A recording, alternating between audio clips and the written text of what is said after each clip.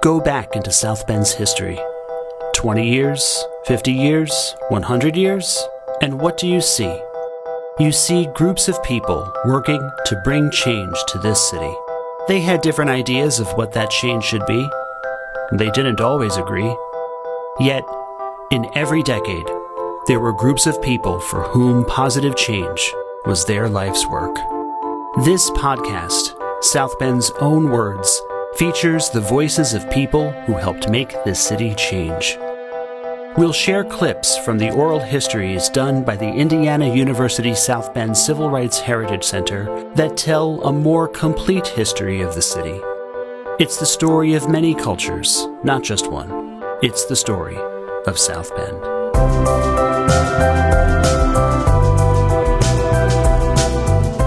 One of the most fundamental human needs is shelter.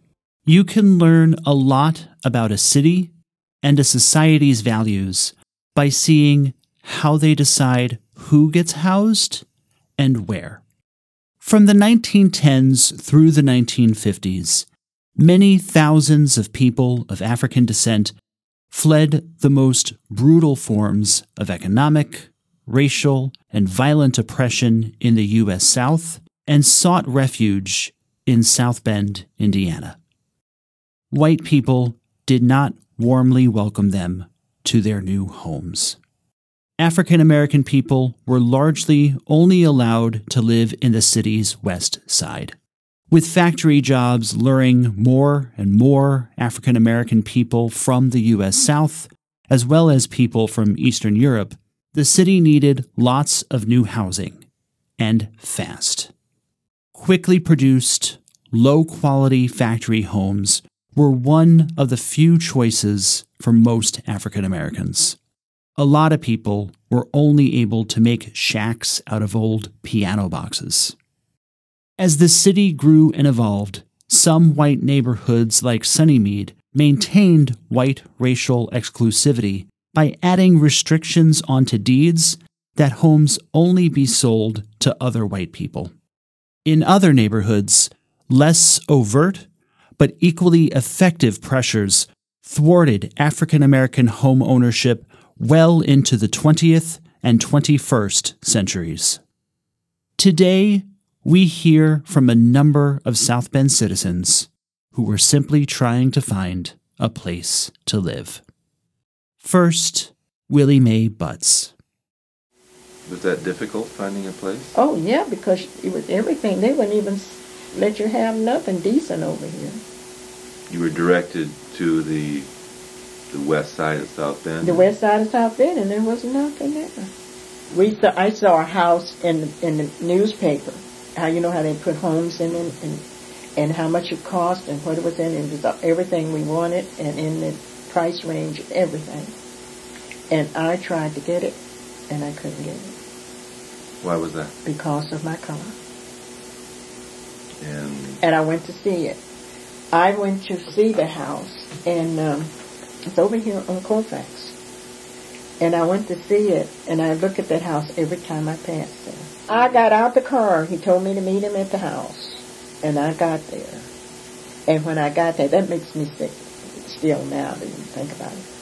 When I got there and I got out the car and I went in, and he said, "Oh, are you the lady that called from you, Mrs. Butts?" And I said, "Yes, I am." So he said, "Well, I have second thoughts about it." He said, "I have different thoughts. I have to get the okay of the people in this neighborhood because the neighborhood has not been opened up to blacks.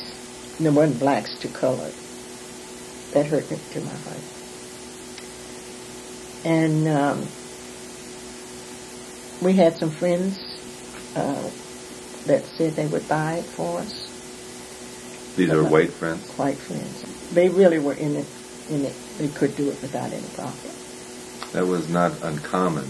No, in that no. time frame. And on top of that, we went other places that we didn't know that we couldn't get in. Like down on Sunnyside, we found a nice little house down there, and we couldn't get in there.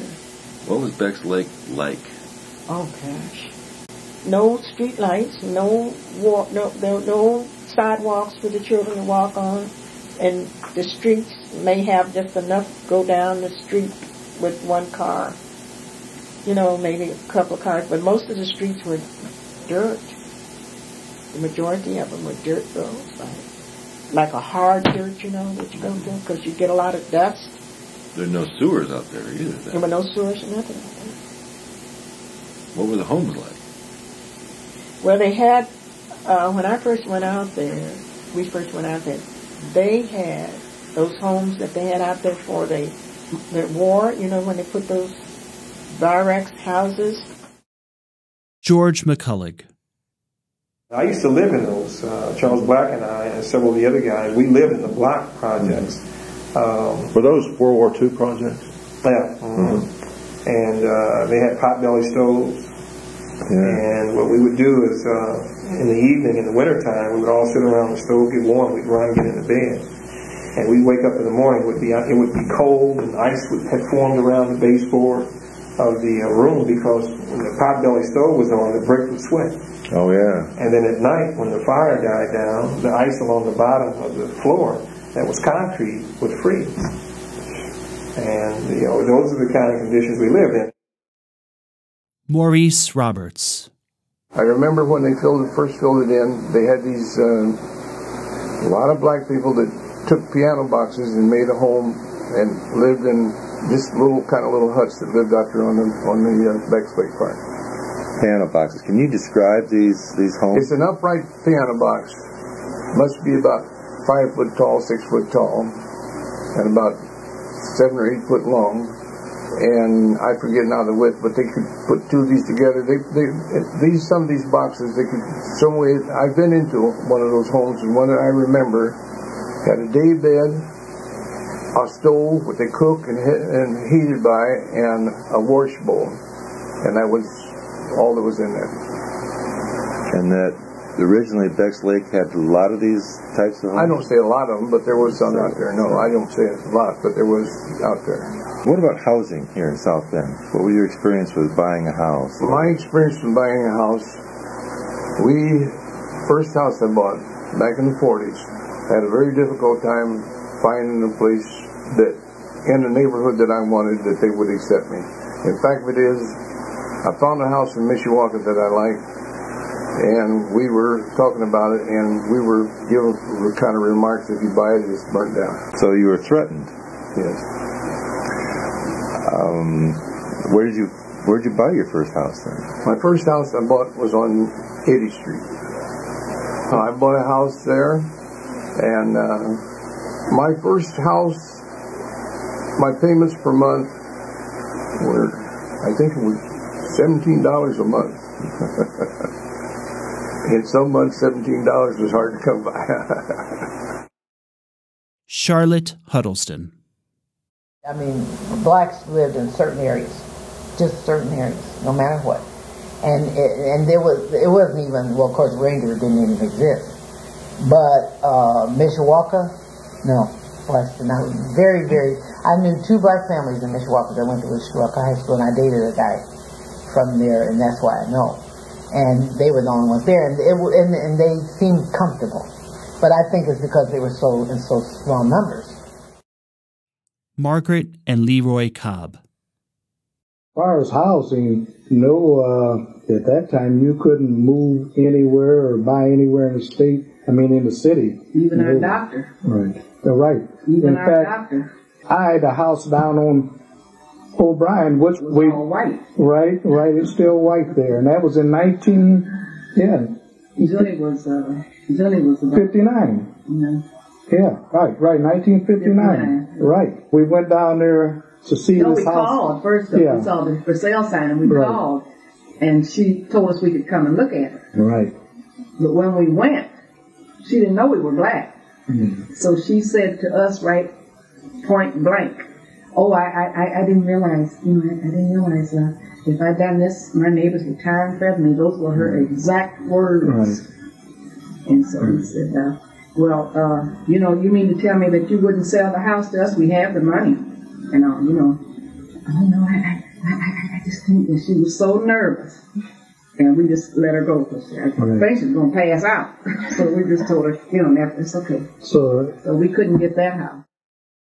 Jack Reed. Housing was a big problem. I can remember when I was on the fire department in 1960 that I had called a realtor about a house on Blaine Street. I'll never forget it. And he said, it's a very lovely brick home, Mr. Reed. I'll be more than happy to talk to you about it. When can we get together and talk? And I told him what day I'd be at the fire station. And his last words were, and I'll never forget the way he said it, he said, maybe there's something I ought to tell you. I said, what's that, sir? There's a colored family that lives a couple of doors down. And I said, sir, I don't know that would be a problem for me. I like to think that I'm not prejudiced. I don't have a problem with that. He said, okay, I just thought I'd let you know that. So, of course, when he came to the fire station 2 days later, and I made it my business to stay upstairs, and I had shared this with the other firefighters, and when he called me, he said, Jack, there's someone here to see. When I came downstairs, man, I'm telling you. And I took him upstairs, and he was just offering some calling. He was just nervous all the time that we talked. And, of course, I didn't rub it in or anything and treat him just like I would anyone else. But I just never forget the way he said it. Something I'll let you know, there's a colored family. And this was a realtor. Yeah. That was back in the 60s. That's Blaine. Yeah. I'm trying to think where... Blaine off... Which it's off Lincoln Way. Very beautiful homes back there at that time. It's deteriorated considerably since then, but it was a very beautiful area. Audrey and Dr. Bernard Wagner. One time I talked to you, you mentioned Mrs. Leahy. Oh, yes. Oh, Mrs. Leahy and her whole family were patients of Bernie's, and she was a real estate broker. She knew we were looking for a house, and she was trying to help us. She, at least, was the only one I knew of the real estate agent who would ask people, are you willing to sell to blacks? Some of them were. Well, you remember what company she worked for? She worked for herself. For herself. Yeah. So Mrs. Leahy, it was like serendipity. Mrs. Leahy was able to do the closing for us and get us a loan because, the banks wouldn't loan any money. Unless you had 50%. Well, anyway, Mrs. Leahy got the financing for us through Sobieski. And because Sobieski was bank. They loaned you the money. Well, Sobieski that's Polish. And she was big in the Polish community. She was like... Because I tell you, other banks would require 50%. In fact, if I can say this, when we were buying the property, he had to get an intermediary to buy the property. I had to get a white person from Mishawaka to buy the property. The lady that owned the property, I knew her. She wanted to sell. She wanted to sell to me because she worked for a doctor here in town. I won't call the doctor's name. So she knew me. But she was afraid of the repercussions. She said, if I sell that property to you, my friends are going to cut me cold. So we got an intermediary. And then he had to get the variance for the size of the... Yeah. What is an intermediary? Someone had to buy the property for you? I had to get a white person to buy the property. Naturally, that raises the price. So it cost me $1,000 to get this guy. He made $1,000 just by buying the property and then signing it over to him. Because he was white, he made $1,000. Yeah. Yeah. Okay. Anyway, but at least he was willing to do it. Did Mrs. Leahy ever have any problems? When she sold Dr. Streeter's house. When she sold Dr. Streeter's house. She told us that she would get phone calls in the middle of the night. Somebody put a black cat on her... Calling a nigger lover. On her porch. Not only put it on her porch, they opened her... storm door. And put a cat. Was the cat alive? A kitten, really. A black kitten.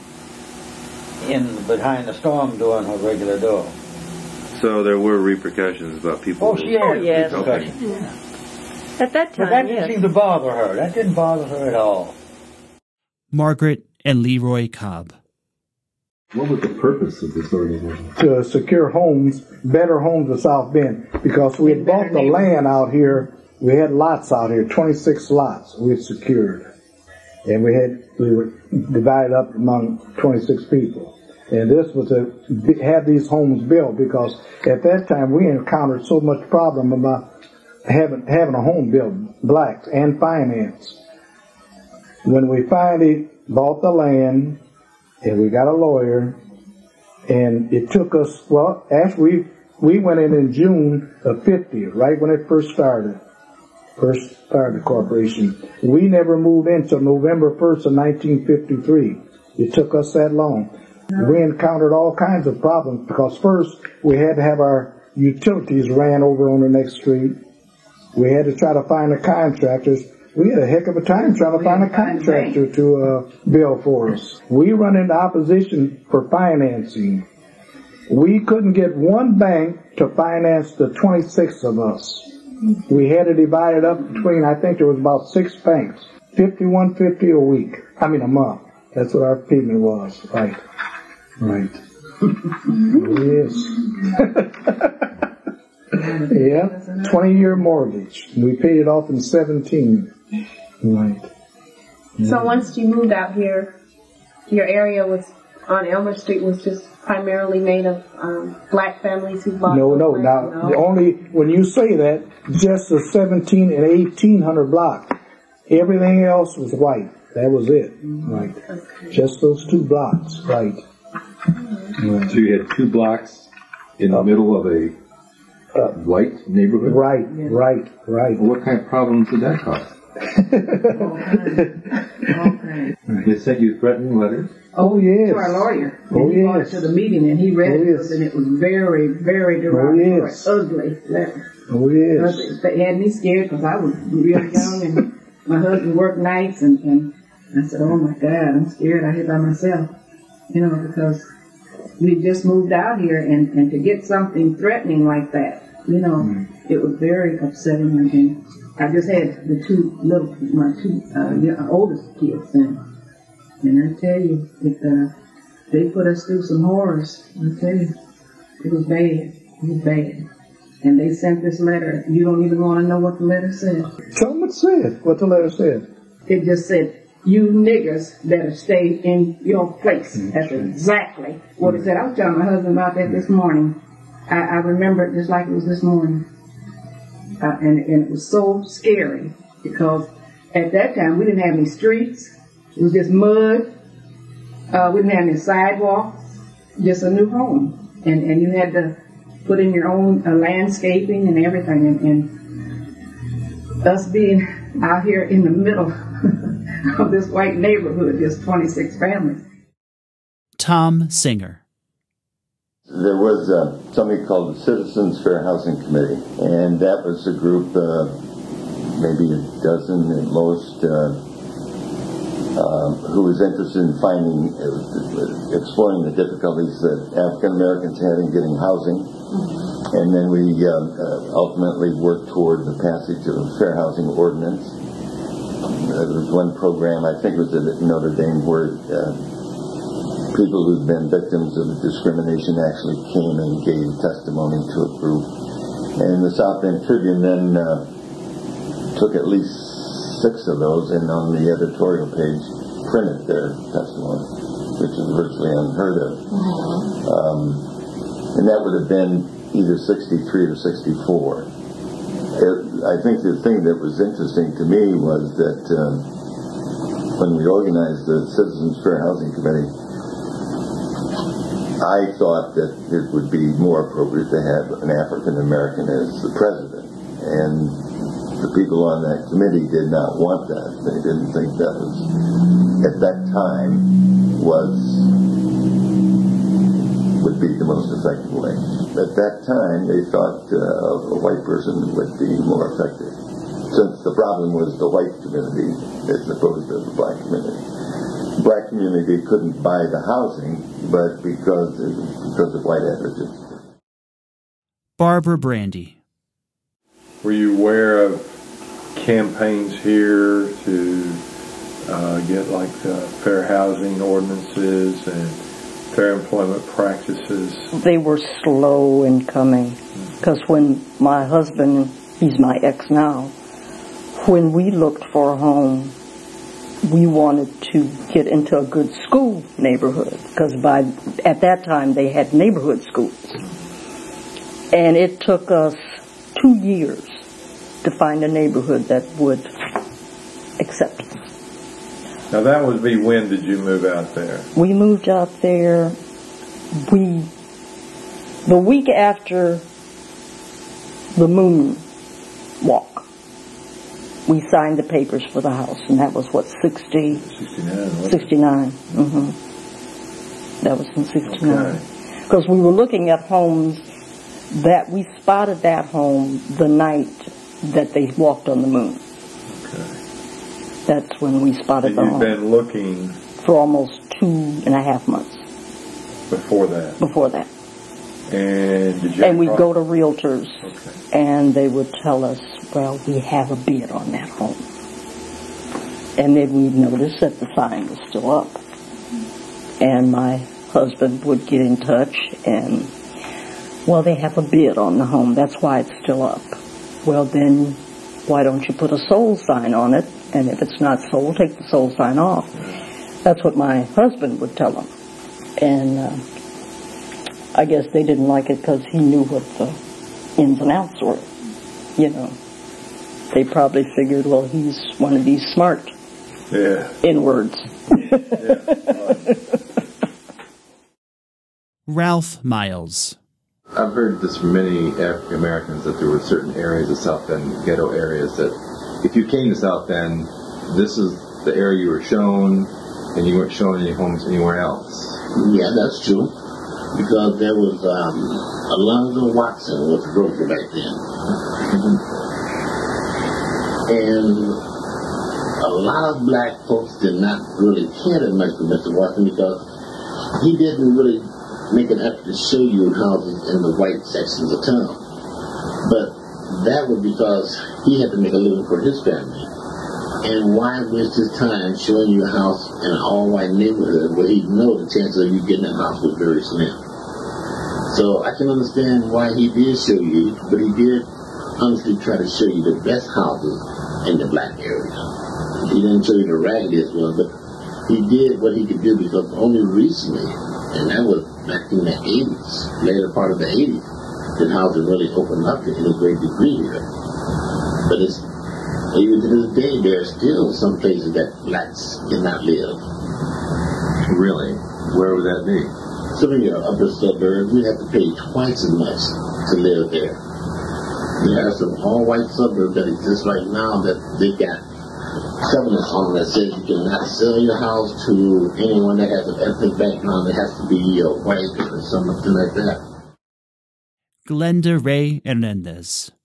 I mean, we're still today fighting those battles. I'm on the Human Rights Commission now, so I know that there's all kinds of housing discrimination that still goes on. In South Bend today? Mm-hmm. Well, I'm not surprised, but for the tape.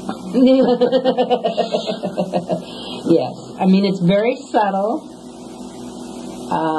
People can be treated nicely, but told there's nothing available right now, or they can't give you a loan on that, and they come up with all kinds of reasons. So,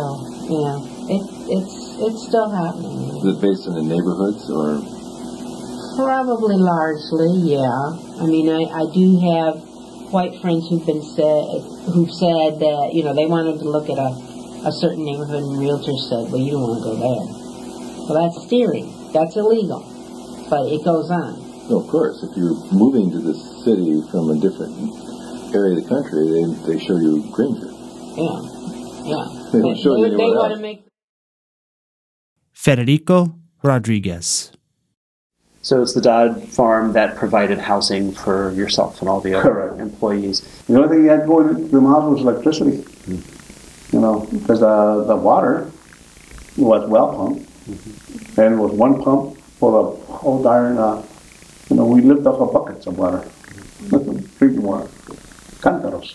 You know what a cántaro is. So that's, the only thing we had was electricity. A lot of our gas, like for cooking the stoves, was the propane, those big long tanks. They used to deliver them, like maybe once or twice a week. It was like maybe 15 homes total, because over here in the farm where we gathered to go to work, they also had homes over there. Yeah, and each home had 2 or 3 families, and with kids. And that's where they would set up maybe tents, for extra people that didn't have somewhere to live, but they were working there. But yeah, we had a lot of people that worked there. And in fact, Mathis had about maybe 300-400 people. Martin's had the most. They had about 800 people. You have little communities set up. Snyder used to have, tents or homes from Mayflower Row all the way to Peach Grove. Was there a huge difference between, so where did the Dodd family live? They lived in luxury.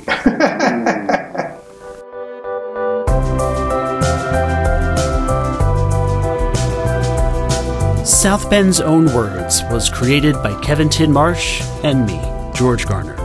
This episode was produced by Donald Britton from the Ernestine M. Racklin School of the Arts at IU South Bend, and by me through the Civil Rights Heritage Center. Visit us and learn how IU South Bend students inspired the transformation of a once segregated South Bend swimming pool. We give guided tours and offer public events that show how the history of oppression echoes through the city today. See and hear more history, plan your visit, or share your thoughts about this episode, all at crhc.iusb.edu.